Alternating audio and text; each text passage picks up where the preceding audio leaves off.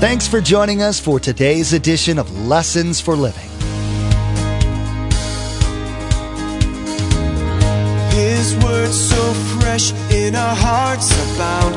His word made flesh in the here and now. A new life is beginning. Lord, let us hear your lessons for living.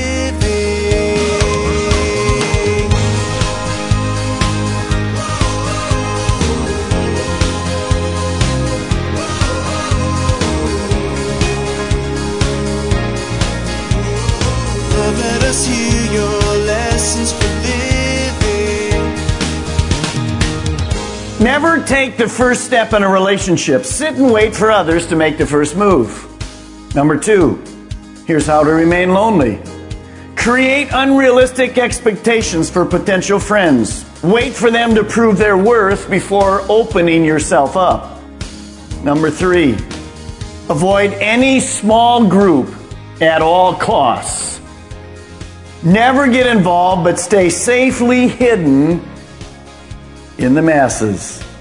God designed us to not try and do life alone. Life's difficult, and we shouldn't try and do it by ourselves. We are wired for companionship, not isolation, for intimacy, not loneliness. Proverbs 18:24 says, "A man who has friends must himself be friendly." As we walk down this road today, you'll realize that you must first be a friend if you want to have friends. It's not a one-way street. What does the snapshot of your friendliness look like? Is it one-dimensional, or is it as God intended it to be? 3D. Listen in to hear biblical teaching on this important facet of our lives. Remember, there's quite a few ways to receive a copy of Pastor Mark's teaching. We'll be sharing all that information with you at the close of this broadcast. Now let's join Pastor Mark in the book of Ecclesiastes chapter 4, verse 11, for part 1 of our message entitled, The Value of Friends.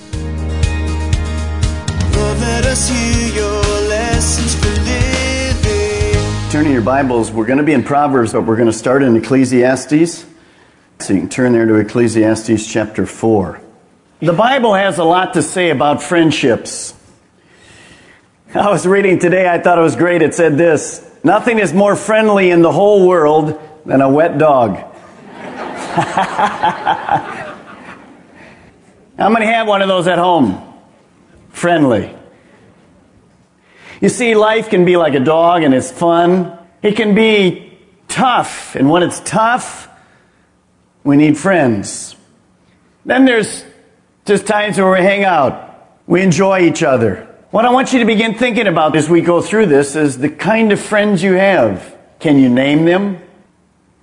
How could you categorize them? Those that are kind of surface people and those that are really true friends. Lifelong friends. For a long time. Been through a lot. Seen a lot. But if you look in their faces, the kind of people you'd want to be around. Because they're still enjoying life. You see, the Bible tells us that we were created for 2 kinds of friendships. First of all, we were created with a friendship with God. And then a friendship with each other. And I'm going to give you 3 questions that I want you to answer by the end of tonight's teaching.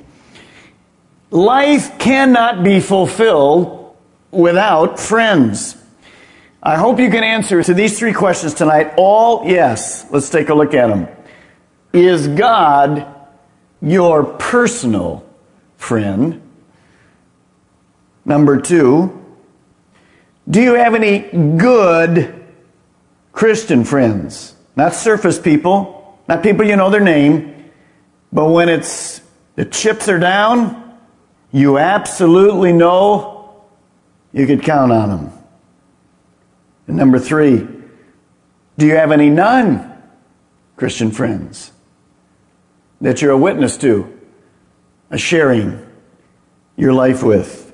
You see, a life without friends, good friends, more than surface friends, is a lonely life. Webster defines lonely like this: being without company, cut off from others, sad from being alone, producing a feeling of bleakness or desolation. Our world has changed a lot in the last generation because of transportation, basically, and the speed of which we live. In the old days, you'd grow up and your circle of friends might remain the same for your whole time. In fact, you might have generations. Some of us grew up north, and probably many of you grew up north. There's like 2 people that lived in Florida ever, born here, and the rest of us all moved here. But generations would stay there, and you'd have people from this generation. In fact, we were at some friend's house the other night. We were just talking about you'd work there, and your father would work in the same place, and your grandfather would work in the same place, and those days are over. So friendship sometimes is really strained. Do you know tonight in this mass of people, lots rubbing elbows, umbrellas all over each other, still many lonely people. Most of you won't admit it, but you are. And one of the things we have to be very careful with in our church is that people are looking for relationships. They're tired of an empty life. They're looking for friends. And of course, that's why we built the Commons and lots of other areas. But I want to challenge you tonight to think about friends. Do you have that 2 or 3 close friends? Are you a close friend to others? Do you have any Christian friends that are just, well, you know, they're friends, and that's all you have? By name only? I want to give you tonight 6 guidelines to remaining lonely. I don't want you to write these down, but I want you to think about them. Here's how to remain lonely. Never take the first step in a relationship. Sit and wait for others to make the first move. Number 2, here's how to remain lonely. Create unrealistic expectations for potential friends. Wait for them to prove their worth before opening yourself up. Number 3, avoid any small group at all costs. Never get involved, but stay safely hidden in the masses. Number 4, continue to convince yourself that you are not worth getting to know. Work extra hard on your inferiority complex.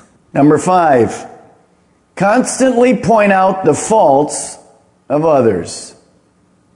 And number 6, love things and use people. Don't bother making friends with people unless somehow they can increase your life.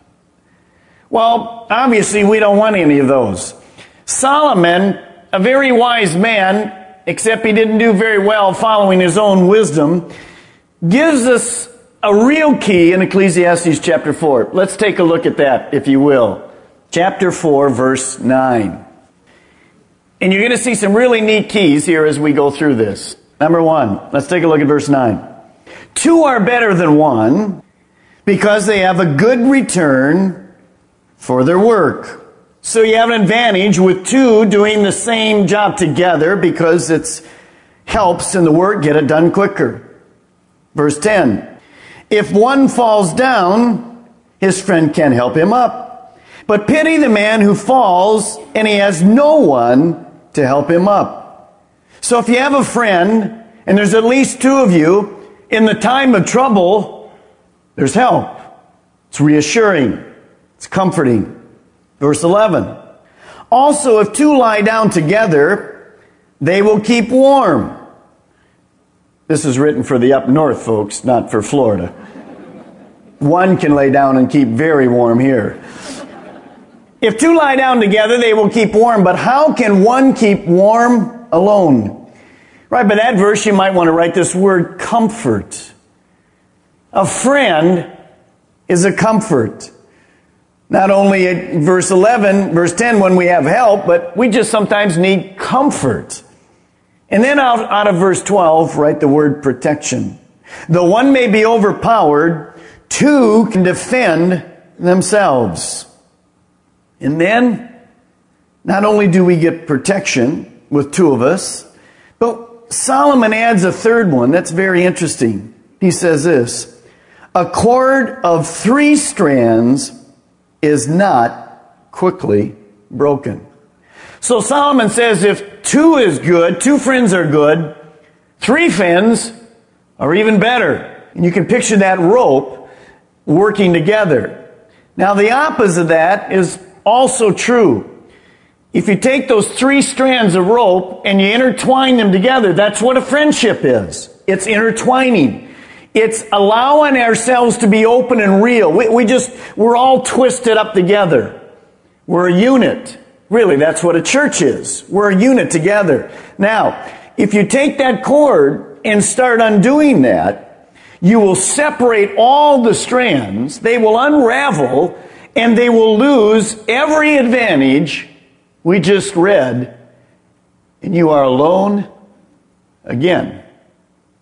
No comfort, no help in the time of work, no help in the time of trouble, and always at danger. But see, the world basically is lonely, and they're looking for answers. God designed us to not try to do life alone. We are to open up and be real. The Jewish Talmud has a great saying. It says this, a man without companions is like the left hand without the right.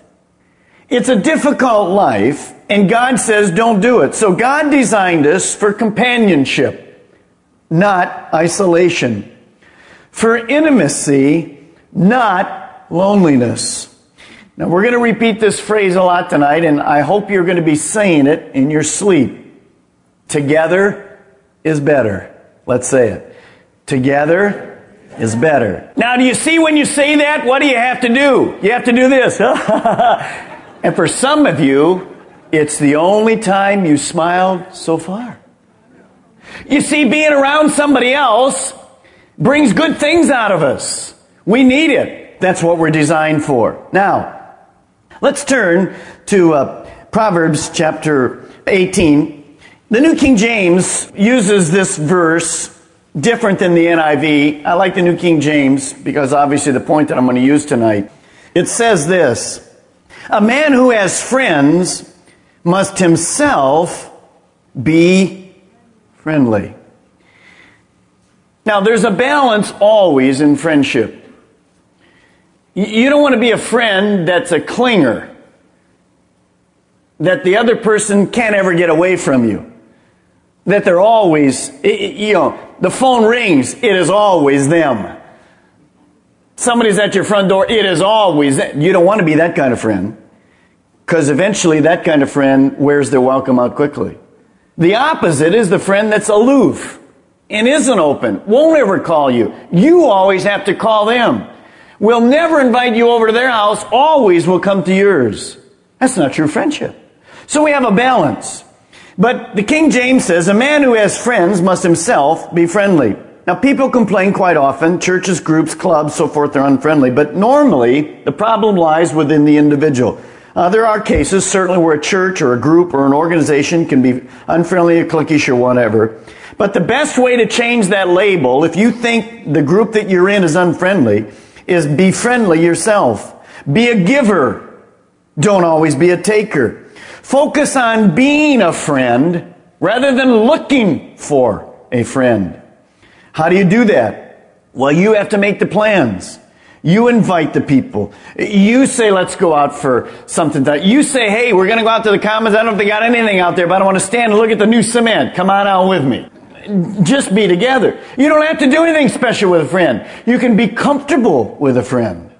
And that's part of friendship. Just been able to kick back and relax. Now, let me read this to you. Listen to it. I'll read it again.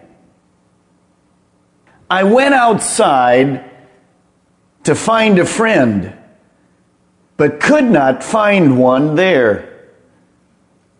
I went outside to be a friend, and friends were everywhere. Let me read it again. I went outside to find a friend, but could not find one there. I went outside to be a friend, and friends were everywhere. You see, if you'll focus on being a friend, you invite them over. You spread yourself. You go out of your way. You look. That's what the King James says. A man who wants to have friends, a woman who wants to have friends, you extend yourself. And again, let me share with you. That's why the Commons area. That's why the cafe. That's why the bookstore. All during the week. If you want to meet somebody for lunch, a unbeliever, wonderful. Come on by. Kevin's going to have all kind of neat sandwiches, paninis, and all kind of neat stuff. All mango stuff. Man, he's got all this stuff. He's a chef, so you're going to have all kind of stuff. And you're going to sit there, and you're going to sit around a table or whatever, and you're going to have friendship. And you can talk about whatever. You can talk about sport. It doesn't have to be the Bible. You're just friends. That's why we built it. We're too isolated. Too many people come to church, zip right out. And I'm not just talking about tonight. If you have to go tonight, that's perfectly fine. But I'm talking overall. We don't take time to kick back and to spend time and to get to know one another. We live in an incredibly busy world, but for most of us, it's too busy. We have lost the intimacy of friendship. That's why we built it. Now, let's turn to Proverbs 13, verse 20. As we're being friends, and as we're looking for friendship, we have to be very careful. We have to choose our friends wisely. You must choose your friends wisely. Proverbs 13:20 says this. Remember, this is God speaking. This isn't Carnegie book of how to get along with people. This is God speaking. He who walks with the wise grows wise, but a companion of fools suffers harm. Now, wise doesn't mean an IQ of 290 and a fool of 3. What it's talking about is godly wisdom, the things of God, how to live life right from God's view, with God's value. A person that doesn't put their relationship with God first in their life, the Bible calls a fool. Not that they're an idiot, but they're living by wrong values. They'll never enjoy life. So that's what it says. So in life we have casual friends, acquaintances, lots of friends at work, whatever. And that's fine. They can be any kind, and they will be any kind. But when it comes to the few close friends that we have, the ones that we really count on, we need to take special care in choosing them, because they are going to be the ones that have tremendous influence on our lives. Notice in this verse, choosing unwise friends will cause us harm and trouble. Turn, if you will, to Proverbs 22, verse 24. As you're turning there, you might want to write it on your notes, 1 Corinthians 15:33, and it says this: do not be misled. Bad company corrupts good character. It would be nice to say that always the reverse was true, that good character straightens out bad people. But often, the individual who is of good character is the one who is changed, not vice versa. Now in Proverbs 22, verse 24, we see this. Do not make friends with a hot-tempered man or woman. Do not associate with one easily angered. Well, why not? What's the danger in it? What's the big deal? Well, God tells us. Or you may learn his ways and get yourself ensnared. It's a famous saying that says this: show me your company and I'll tell you the man. In other words, by the company you keep of close friends, I can tell exactly what you're going to turn out to be. That's an interesting thing, isn't it? You see, Solomon says, be careful with these people who have, any little thing, just blows them off. Now, we all get angry. But if you're always angry, you don't want to be around that person, because eventually it will rub off on you and you'll get yourself in trouble. You know the amount of violence we have in our homes today? It's because of anger. Now, anger usually comes, by the way, there's another sermon, I throw this one in free. Anger usually comes from unforgiveness. So you can think in your life, if you're always angry, we'll talk about that in a moment. Now, when we surround ourselves with the wrong kinds of friends, life will not work right. So if your close friends, I'm not talking about your casual friends, if your close friends don't have the same values that you have, you're in trouble. Because they, even worldly values, Christian, if they're a carnal Christian, you're in trouble. Because that will rub off on you. And you must be careful. Now, that does not mean that we are not to have unsaved friends. We are. The Bible commands us to have unsaved friends. The problem is this. We are to be around them. We're to be loving them. We're to be serving them. We're to be inviting them to church. We're to be encouraging them. We're to be everything we can to be. We're to be like Jesus to them. But we cannot allow them to be our role models. Do you see the difference?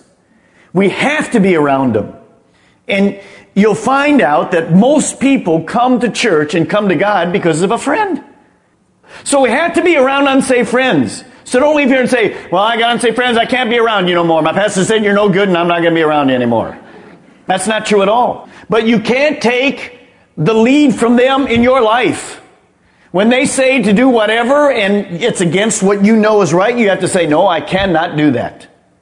And you have to love them. You have to be with them. Notice Jesus was called, interestingly enough, by the religious system, a friend of sinners. That was one of his tags. But he never allowed them to get him off course. If you're a carnal Christian, you better be looking for mature believers. A bunch of carnal Christians hanging around together that don't have any desire for God are going nowhere. In fact, you'll drag each other down. So we have to choose our friends wisely. Choosing good friends, notice, if you choose unwise friends, it's danger. So look at the reverse in that verse. Choosing good friends will improve our character and our lifestyle. So if you want to be successful in the areas of life, then you have to have friends that are going to move you that direction. Now, you can't define that at work. You can't define that at school. Today's message really hits home because if you're living and breathing, you're most likely involved in some sort of relationship. Pastor Mark referenced Ecclesiastes 4, 9 through 12, where it says in part, 2 are better than 1, but a cord of 3 strands isn't easily broken. Ropes can save, or they can strangle, just as unwise friends cause trouble, but good ones improve our lives. Don't forget, bad company corrupts good character. Thanks so much for joining us today. Pastor Mark will continue to go through this series in the next edition of Lessons for Living. To add today's message to your study library, simply log on to lessonsforlivingradio.com and select the Order a Message option from the main menu. The cost for each CD is $5, and that includes shipping. Again, to place an order for a CD, simply log on to lessonsforlivingradio.com and select the Order a Message option from the main menu. Now here's Josh with today's message number and title. Thanks. The message number from today's broadcast is 4011, and the title of this message is The Value of Friends. Again, today's message number is 4011, and the title of this message is The Value of Friends. Make sure and tune into the next message where Pastor Mark continues his examination of what the Bible has to say about friendship. He'll share keen insight on how we can avoid unhealthy relationships that will only wreak havoc and result in failure. You won't want to miss what's in store as he reveals essential elements necessary for relationships. that are divinely designed to improve your life and set you up for success in this world and the world to come. We've run out of time today, but we do encourage you to tune in next time as Pastor Mark will continue sharing with us from the book of Proverbs. That's next time on Lessons for Living.